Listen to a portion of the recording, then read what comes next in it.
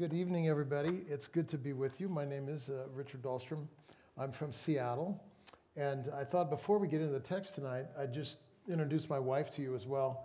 My wife, Donna, would be here, except for the fact that we live in the mountains because we have a house in the mountains that has a mother-in-law apartment, and my literal mother-in-law lives with us. On Friday, she celebrated her 96th birthday. So she's delightfully strong and healthy, and it's my wife's privilege to be the caregiver for her. But that also means that when I'm on the road, she's not on the road because she needs to be there. So she sends her greetings. The last time I did this, my wife was with me, and we spent every day hiking during the daytime, and then I'd come and teach in the evening because my wife was an outdoor recreation major and loves the mountains as I do. So good to be together. Also, I want to show you tonight, if we go to the next slide though, I'll kind of show you where we're heading in the time here. Oh, I have this thing. I can do it. There we go. So what I want to do this week is answer what I think are the most important questions that humans ask. And there are probably more than 6, but we're going to look at 5 or 6 of them together at a time this week. And these questions, everyone has answers to these questions. But if we have the wrong answer, it takes us down the wrong path in our lives. The church that I led for 25 years is using these questions to frame our discipleship framework in our church. And every one of these questions has like a Bible study attached to it. So that's kind of what we're going to do this week. And every one of the questions, the Bible study, is a character study. So this morning, if you were here, we looked at why am I here, and we looked at Abraham, right? Tonight, how does my Creator view me? It's the question of identity. And for that question, we're going to look at Jacob. Tomorrow night, how specifically am I called to bless the world? Everyone, we have a universal calling, like Abraham, but we also have each one of us unique callings, right? And how do we find that calling, live into that calling, and adapt as our calling changes as we grow older, which I think is important for this audience because everyone in the room is growing older. And so we want to learn how to adapt to our calling as we grow older. We'll look at Moses for that one. Posture of humility. How do I deal with brokenness and failure? We'll either look at Peter or Judah, depending on how I feel after praying on Wednesday, right? So that's what we'll do then. And then these last 2, what habits will help in my journey toward wholeness? That's the Apostle Paul and spiritual disciplines and embodiment. What does a whole person look like? And the answer is Jesus. And so we would look, if we have time, we'll get into that as well. So that's kind of where we're going. I'm really excited about this material. I'm spending a great deal of time preparing curriculum around it for discipleship, and my hope is that it will feed you as well. So tonight, we're going to look at Jacob. And so if I go on in the slides, I want to open by sharing a story. If you were here this morning, this is my dog. His name is Silver Fur. He's a mini husky. He's fully grown at 11 pounds, right? So he thinks he's a big husky, and he acts like a big husky. We go skiing together, and he's on leash. And if we get to a level part, he will pull me at 11 pounds on the skis. He's just amazing. But he's also fiercely protective of the entire family and uniquely protective of this one. This is my youngest grandchild. Her name is Zissou, and she has a story. She was born in October this past. My son calls me. He says, "Hey, Dad, Lindsay's going into labor. Exciting." And then 3 hours later, got a new baby, exciting, it's a girl. And then an hour after that, she was born in a midwife center. After that, take her to the hospital, 20 miles away. Her oxygen level isn't coming up, it's staying low. So then, another call 2 hours later, Dad, now more serious, her oxygen level is starting to decline. And then 4 hours after that, Dad, and my son is just, broken up. He says, we're going to have to medevac her to Seattle Children's Hospital from this little town called Wenatchee. It's a 2-hour flight, or it's not a 2-hour flight. It's 150 miles or whatever. And Seattle Children's is this remarkable hospital. And by now it's 8 p.m. By 10, she's on this plane, being medevaced. And my son calls me when he's at the hospital, and he says, Dad, the nurses told me to find a way to prepare to tell my wife that she didn't make it. Her oxygen levels were still declining, right? So I drove down to the city, and we were all praying, of course, and then her oxygen levels stabilized, and then very slowly began to climb back up. She was in ICU for a week, and then was released, and then within 10 days was back home and is now this beautiful baby who is really a miracle and an answer to prayer and a testimony, honestly, a testimony to modern medicine and what God has done. God has given us brains, and we do the work, and with prayer and with tents filled with oxygen and an entire team of doctors who are really skilled. They saved Zisu's life. But now, what's so interesting is when Zisu comes, my dog Silver fiercely protects her. He knows that she was I believe that he knows she was vulnerable, and he will be right by her side. And if anybody comes near, he'll start barking. Leave her alone. Leave her alone. I'm taking care of her. I'm for her, right? And I just love that, because that's what we're going to look at tonight. We're going to look at the character of Jacob, right? Jacob is our study tonight in the question, how does my Creator view me? And I just want to tell you guys, how we answer this question determines everything. As you know, if you're here this morning, Dathan, the CEO here, said, over the course of the summer, it may be the case that there'll be kids here who are suicidal, in all likelihood. Yeah.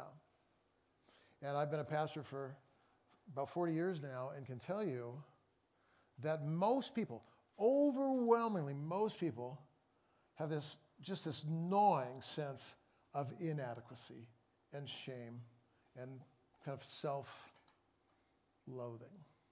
It presents in anxiety, it presents in fear, it presents in self-medicating with alcohol and drugs and pornography and unhealthy sex and all kinds of things. But the root of it is this: I don't measure up. I'm not living my best life. Many people feel it inside, and then the presumption is their Creator is mad at them, right? And so we're going to kind of ask the question tonight, how does God view us? And on what basis does God view us? And our case study is Jacob. So what we're going to look at tonight is identity offered to Jacob, identity rejected, and then how God intervenes after that identity has been rejected. So watch this and turn with me. We're looking at Genesis chapter 24, right? So if you know the kind of genealogy of Jesus, this morning I articulated that Abraham would be the father of nations. Eventually, he gave birth to this miracle child named Isaac, right? And then Isaac married Rebekah as he grew up. And Rebekah was having a hard time conceiving. And then we pick the story up in Genesis chapter 24. Genesis chapter 25 in verse 19. So here's the records of the generations of Isaac, Abraham's son. Abraham became the father of Isaac, and then verse 20 of Genesis 25. Isaac was 40, and he took Rebekah, the daughter of Bethuel. And Isaac prayed to the Lord on behalf of his wife because she was barren. The Lord answered, and his wife conceived. But the children struggled within her, and she said, if it's so, why am I this way? So there's a battle going on in the womb, right? She has twins, and these children are not just kicking, but fighting in the womb. And so she asked God, she says, God, explain this to me. And then this is what God says in verse 23. 2 nations are in your womb. 2 people will be separated from your body. One will be stronger than the other. And the older will serve the younger. Now, I've read this a million times. Only recently did I realize that when God said one will be stronger than the other, it was unclear who would be the strong and who would be the weak. Who do you think the strong was? Was it Jacob or was it Esau? It's a really interesting question. On the one hand, we would say, of course it's Jacob. Jacob was chosen by God, blessed by God, had the strength of God. He's the strong one. But on the other hand, when they come out of the womb, right, how's the situation? Esau is born first. He's the oldest. And he's not only the oldest, but as children, on a physical basis, he's the strongest. Quote unquote, he's the man's man. Do you know what I mean by that? Like Esau came out hairy. Jacob is smooth. Esau likes to hunt. Jacob likes to play the flute. Esau drives a Hummer. Jacob drives a Prius. I'm setting it up so you see. Jacob is domesticated. Esau is wild. And so, if one is strong and one is weak, on a human level, we would say what? Oh, Esau's the strong one. Jacob's the weak one. And so there's strength and weakness depending on one's perspective. But this is the one thing that we know is prophesied and irrevocable. The older will serve the younger. Okay? Now that is not only a prophecy, but that's contrarian to everything about the culture. In the culture, the oldest son would inherit everything, right? That's how agrarian societies in many places of the world still work to this day. The oldest son inherits everything, and then the younger son works for the older son. And here, what we're reading is, no, the older will serve the younger. So God, watch this, before they're born, God has promised Jacob will be the son of destiny who will fulfill the blessing given to Abraham. Jacob will fulfill the blessing, not Esau. Before they're born, before there was an altar call, before we knew anything about their devotional life, before we knew who would drink alcohol and who would be sober, who would be angry and who would be patient. Before anything, God said this, it's done, man. I've got my eyes on you. Now, I just got to say this up front. Don't fixate on how Calvinistic that sounds. Because the point is not who's predestined for heaven and who's predestined for hell. How do we know that? We know that in many ways. First of all, when these two reconcile, as we'll see in a few minutes, when the brothers ultimately reconcile, what does Esau say to Jacob? Hey, you have no need to worry. God has taken care of me. So God continued to take care of Esau. Here's the other thing that we know. It says in John 3:16, God so loved the elect? No. What? God so loves the whole world. Jesus stands up in John 7 and he says, if anyone's thirsty, let him come to me and drink. If predestination means that only the elect can even respond to the call of Christ, then when Jesus said, if anyone is thirsty, he's lying. Because not everyone can come and drink. But because everyone can come and drink, and because God so loved the whole world, the point that God is trying to make here isn't that I chose this one and didn't choose this one. The point that God is trying to make is that the choice of this one is utterly, completely unconditional. It's unrelated to his performance. And how do we know that? He was chosen before he was ever born. Now, I'm adopted, so this whole notion of being chosen is very meaningful to me because when I was 9 years old, my adoptive parents had a meeting with me, and in retrospect, they were quite nervous, but they said, and I'll never forget their language, they said, hey, honey, we want you to know that in most families, the children that are in that family, the parents are kind of given those children through birth. They're given those children. In other words, the parents don't have a choice. But with you, my parents said, we chose you. Isn't that nice? And I was like, yeah, that's nice. I'm chosen. And then I asked the question, why'd you choose me? And they said to me, well, kind of an interesting story. Born in Oakland, and I was in an adoption center, I guess you'd say. My parents had filled out the paperwork. They'd done the interviews. I was 6 months old. There were a number of boys in a row. They wanted a boy. They'd already adopted a sister 4 years earlier. And so once they filled out all the paperwork, they were told, hey, there's a line of boys in there. Go pick one. Now, this is 1956. I think things are different now, but that's the way it was. Go pick one. And so I said to my dad, so you went in and I was one of 5. Why'd you pick me? And my dad, he does this. He says, I took my thumb and I wiggled it in front of each kid to see what they would do. The first one ignored the thumb. The second one was sleeping. Third one started to cry. Came to you, wiggled the thumb, and you grabbed it and started laughing. And so we looked at each other and said, this is good enough. Let's take this one. I was blown away then, but to this day, it's such a powerful picture to me of how God's choice determines our destiny, right? I was chosen in that family, and you have no way of knowing this, but my adoptive dad's mother was the cook at a sister camp to Hume Lake called Mount Hermon. Some of you know it. It's in Santa Cruz. When I was 12 years old, I was staying there as I would every summer with my dad and my grandmother. And I went up to the conference center where the adult guy was speaking, as I'm doing now. And I went up there to buy beef jerky at the snack shop, and the guy had a British accent. And so I went in, and I sat in the back, and I listened, and I liked what he was saying so much that I bought his book.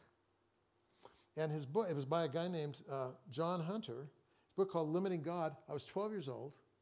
Fast forward 20 years, I'm a now pastor, San Juan Islands, Washington State, and this John Hunter guy, he spoke for Cape and Ray Hall in England under the banner of Torchbearer Missionary Fellowship. So I called him and I said, I want this John Hunter guy. I read his book 20 years ago. Can he come speak at my church? He said, no. He doesn't travel anymore. He's now 90. But did you know there's a Cape and Ray just 100 miles from you up in Canada? I called the director there. He came and spoke. We became friends. He invited me to come speak there. When I was speaking there, I met the founder of Torchbearers, Major Ian Thomas, who has spoken many times, I know, at Hume Lake, who in this room, who then invited me to go speak in England. And that's how I became affiliated with Torchbearers and why I'm here tonight. Because when I was 6 months old, I grabbed a thumb. In other words, God has chosen you. Chosen. Chosen for a calling, as we'll see tomorrow night. Chosen for destiny. Chosen for a blessing. Chosen to receive a blessing. Chosen to give a blessing. Why? Oh, God looks around and he finds the best person. Hey, get over it. No. God chooses out of mercy all of us. And so we want to lean into that. That's the situation for Jacob. If he does nothing, he will be the son to inherit the destiny of the line of Christ. He'll inherit the birthright. He'll inherit the blessing. If he does nothing, watch this. It will be what? Given to him. Oh, but you know what? We like to earn our way, don't we? And so then Jacob's like this. I got to get this stuff, right? I got to get the blessing. I got to get the birthright. And so what does he do? Well, you all know the story, but just to review, one day as they're older, they're now in this highly dysfunctional family of favored sons, whereby Rebekah loves Jacob and Isaac loves Esau, right? So it's a toxic family. And one day, Jacob is making some stew, as he's prone to do. He loves to be in the kitchen, loves to cook. Esau's out hunting, strikes out, comes in. He's hungry. He's grumpy. We have a word in Seattle, hangry. Do you know what I mean? Hungry and angry. That's Jacob. He's like, give me some stew. And then Jacob is like this, of course, I'd love to give you some stew. There's just a one small fee. I'd like the entire promised land, right? Like the whole thing, the land that God had promised the nation of Israel, just let that be my land, not your land. And Esau's like this, what good is land if I'm hungry?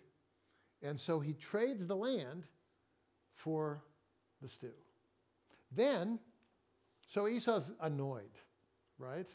He made a terrible choice, but he lost the land. And then, as Isaac's about to die, he says to Esau, I'm going to bless you. I'm going to bless you.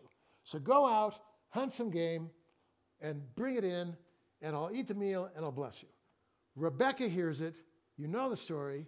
Rebekah says to Jacob, go to the barn, kill a goat, make a meal, put the goat skins on your neck and your arms, because remember your brother's super hairy. Put on Esau's clothes, go to dad, feed him, get the blessing. And Jacob's super passive. He does the whole thing, and he steals the blessing as well. So now watch this. This is Jacob. Called? Check. Loved by God? Check. Has a destiny? Check. Wants to do God's will? Check. If God's will means living into this calling of having this blessing, that's exactly what I want. But the name Jacob, literally the name Jacob means this, heel grabber, or another way of saying it is supplanter. And supplanter means this. Look, I'm going to take, by work and deception, what God wants to freely give me. To take, by either work or deception, what God wants to freely give me. So I'm not at rest. I'm not living in integrity. I'm not fulfilling my calling, because what's my calling? My calling is to display the character of God. And what character is Jacob displaying? He's displaying dishonesty, distrust, theft, lying, and stealing. So his brother's really mad now, but his brother's like this, no problem. Here's what we can do. Dad's about to die, and as soon as he dies,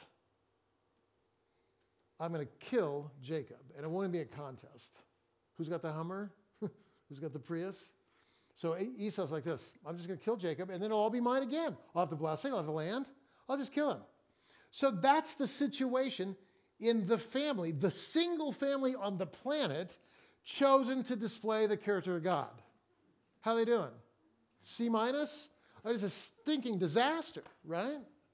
So then Rebekah says to Jacob, hey, your brother is comforting himself by planning to kill you. So leave the land and go to your uncle Laban, watch this, for a few days till his anger subsides. Now, if you're here this morning, leave the land that represents what? Rest. Leave the place of rest and go into another place and just wait there, and we won't deal with this thing. We're just going to let it blow over, right? How long is he out of the place of rest? Does anyone know? Over 25 years. Not a few days, 25 years. So he's now on the run. Now, here's the takeaway from this section. This is identity rejected. It's rejected through unbelief, right? Like, it's all true. God loves me. God's for me. God has a calling on my life. God wants to bless me. God wants to use me. But if I am unable to receive that and instead work my hardest to make it happen in the strength of my own humanity, I will not represent the character of my Creator. Does that make sense? And the reason this matters so much is because evangelical Christianity is ripe with disaster after disaster after disaster of ministries that began successfully and then imploded. Why? Because it was done not out of the power of the Spirit, but out of the power of the flesh. And so now, today in my city, many people drive right past churches not interested at all in the claims of Christ because of the reputation of Christianity. Not because of Jesus, but because of the reputation of Christianity. And that reputation is this. There's a kind of a word cloud done in the Seattle Times. Hey, when I say Christian, what words come to mind? In my city, what words come to mind? If you do a word association, what were the biggest words? Judgmental, hypocritical, greedy, hungry for power. No wonder nobody wants to be a Christian if that's what we're presenting to the world. And yet, here's the thing. I can identify with Jacob. Because there's a thing in me that, watch this, doesn't want to wait for God to work, but wants to take matters in my own hands and succeed every time. There was a situation one time. How many have been to Seattle in here? Anybody in the room been to Seattle? So you know Pike Place Market, right? It's right downtown. I live maybe 5 miles north of there. I can ride my bike down there. So I'm down at the market one day, and I'm walking down to the market from 4th Avenue down to the waterfront. And there's a gal handing out Bibles, right? So she's handing out Bibles, and she got a smile on her face, and it's all good. And she wants to hand me a Bible. And I said, no, but I'm already on the team. That's all I said. And then I started to walk away. And then she said, have you been baptized with the Holy Spirit, and do you give evidence of being baptized with the Holy Spirit by speaking in tongues? And I said, well, I'm baptized with the Holy Spirit, but I don't speak in tongues. She says, well, you haven't been baptized with the Holy Spirit then. And if you're not baptized in the Holy Spirit, then you're not saved. And then she tries to hand me a Bible. And I said, oh, no, I am baptized in the Holy Spirit, and I can prove it. And I grabbed the Bible, and then I opened the Bible, and I started convincing her that one can be baptized with the Holy Spirit without speaking in tongues. And for every verse that I lobbed her way, she had a grenade to lob back for me. And pretty soon, you know what we're doing? At Pike and Pine, we're arguing. We're just arguing about the Bible. And I'm like, I'm right. No, I'm right. Back and forth. And then, out of the corner of my eye, I saw a young girl, and she saw us, and she crossed the street with her friend, and I heard her say as she walked by, that's why I left the church 10 years ago. Do you understand? Like, I so desperately want to be right. I was like this, I'm going to make it happen. I'm going to make a ministry happen. Don't do that. Learn to wait. God has promised. You have a calling. You have gifts. You have a destiny. You have a future. Wait. Watch it unfold. So that it's a testimony in the end, not of what you've done, but of what God has done. Does that make sense? So now Jacob's on the run.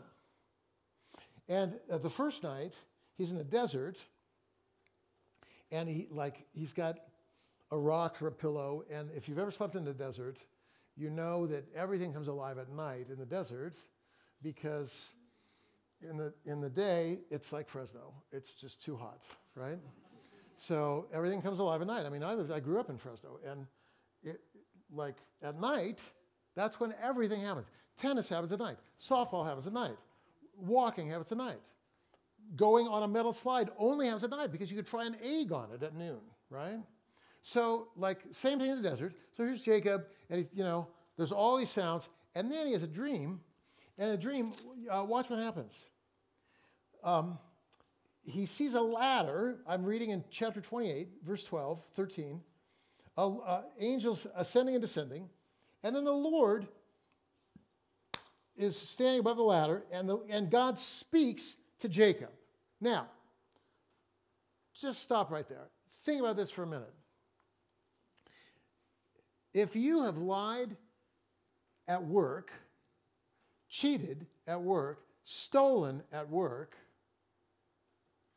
and then you're leaving town, and you stop at a coffee shop, and your boss is there, and he says, hey, Jacob, I've been waiting to talk to you.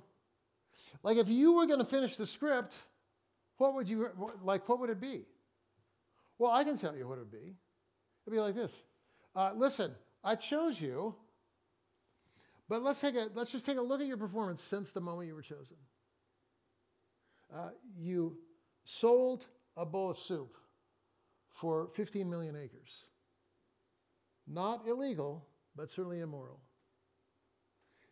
You lied about your identity twice. When you brought the meal to your dad, claiming to be Esau, and your dad said, "How did it happen so quickly?" You drugged my name through the mud. You said, "Oh, God bless me," and caused it to happen. You took my name in vain. You lied. You cheated. You stole. You're fearful. You're anxious. You haven't reconciled with your brother. You're on the run. You know what? You're fired. Listen. I'm trying to build the people of God here. I need someone on my team who I can count on. Get out of here. I'm going to find somebody new. Now, why would I write that script? Because that's the script of our culture. That's totally the script of our culture. If you've ever sat under a performance review, you know exactly this language, right? And you understand what improvement plan means, right? It means I'm watching every step, and the next time you steal a pencil, boom, you're gone. 1 T, 2 T's, out of the game. That's our world. It's not God's world. Because when God meets the liar and thief that is Jacob, this is what he says. I'm the Lord, the God of your father Abraham, God of Isaac. The land on which you lie, I will give it to you. Your descendants will be like the dust of the earth. You will spread out to the west and the east and the north and the south.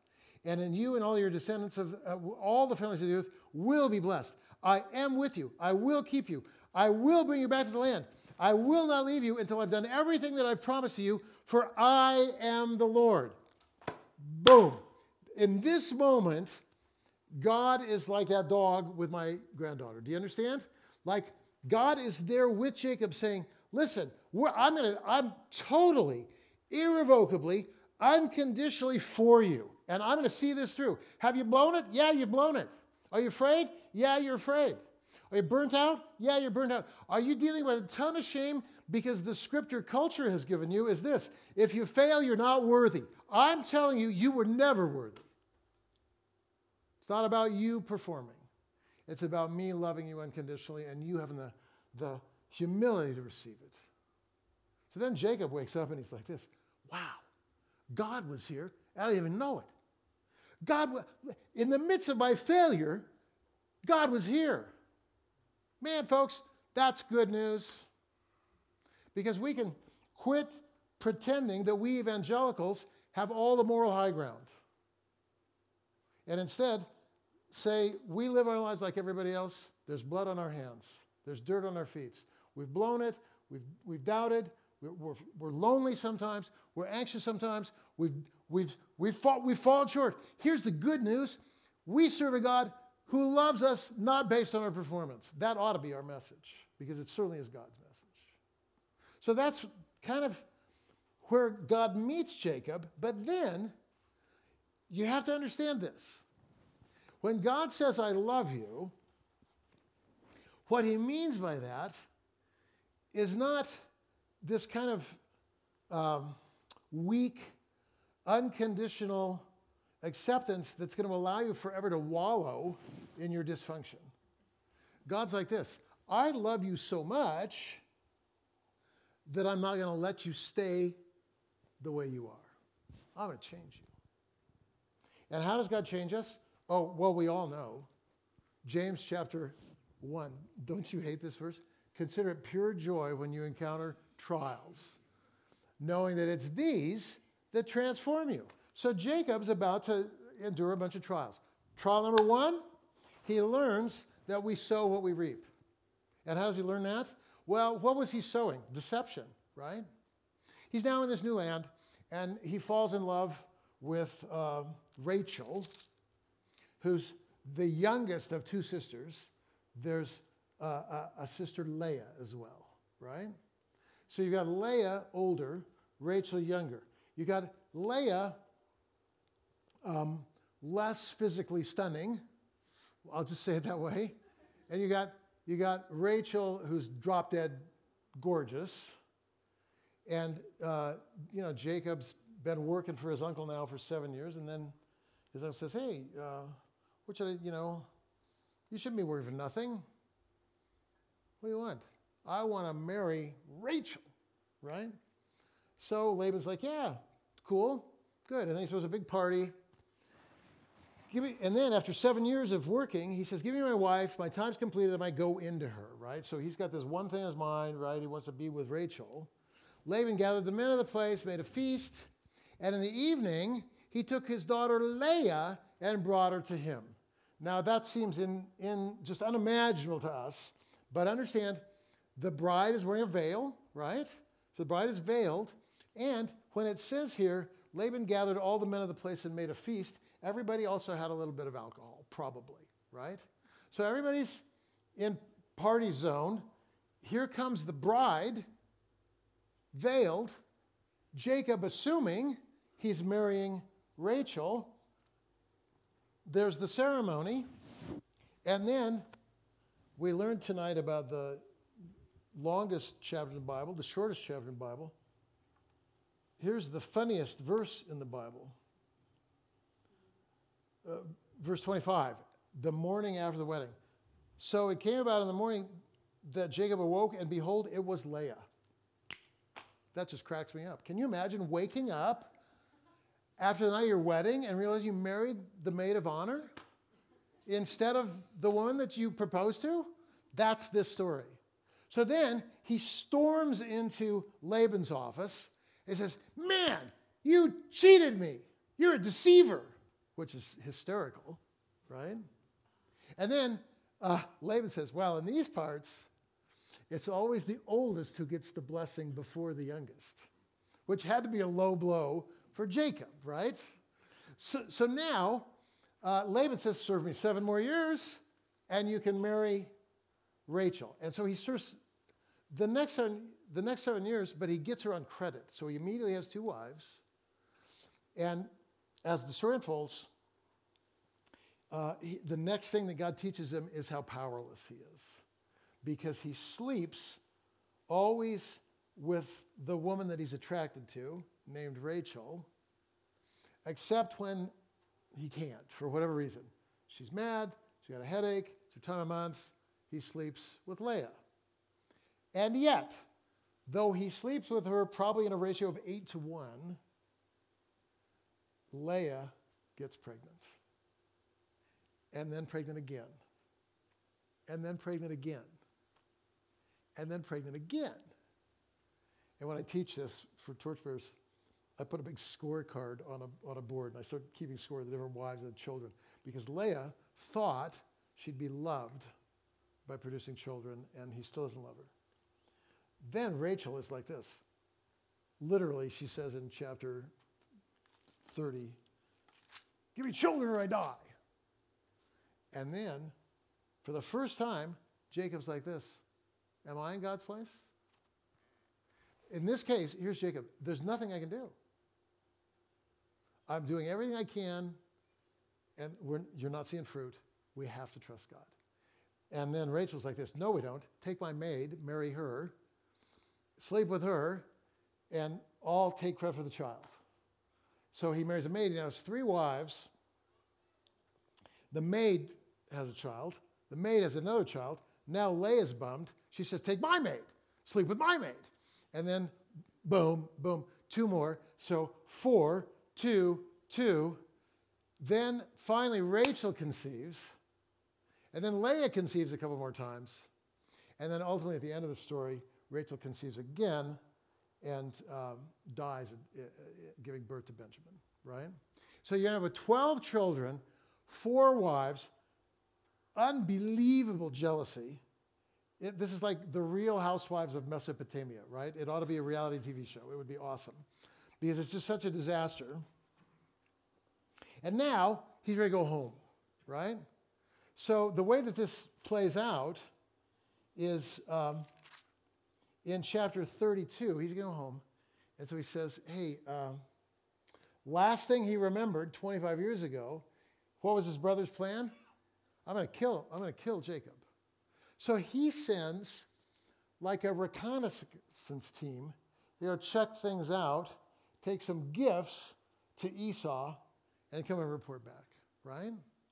So they're heading home, and then the recon team comes back, and this is what they say. Look at verse 6 of Genesis 32. We came to brother Esau, and he is coming to meet you, and he's bringing 400 men with him. Boom. So Jacob, what does he immediately assume? Oh, you know what? He's still mad. He's going to kill me. So what does Jacob do? Watch this. We're just going to use this whole thing here now as a bit of geography. So Esau's coming from that direction. Out front, he puts the maid of his least favorite wife with her kids. Next, the next maid with her kids. Next, Leah with her kids. Next,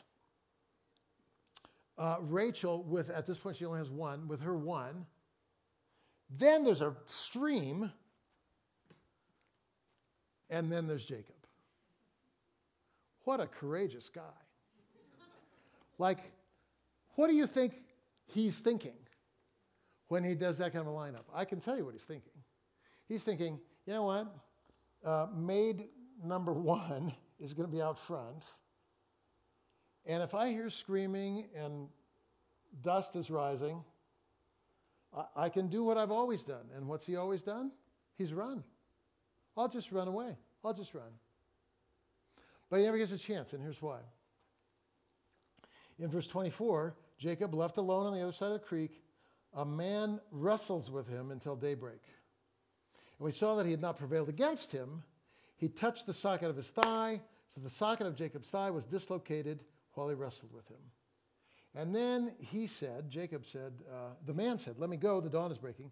Jacob said, I won't let you go unless you bless me.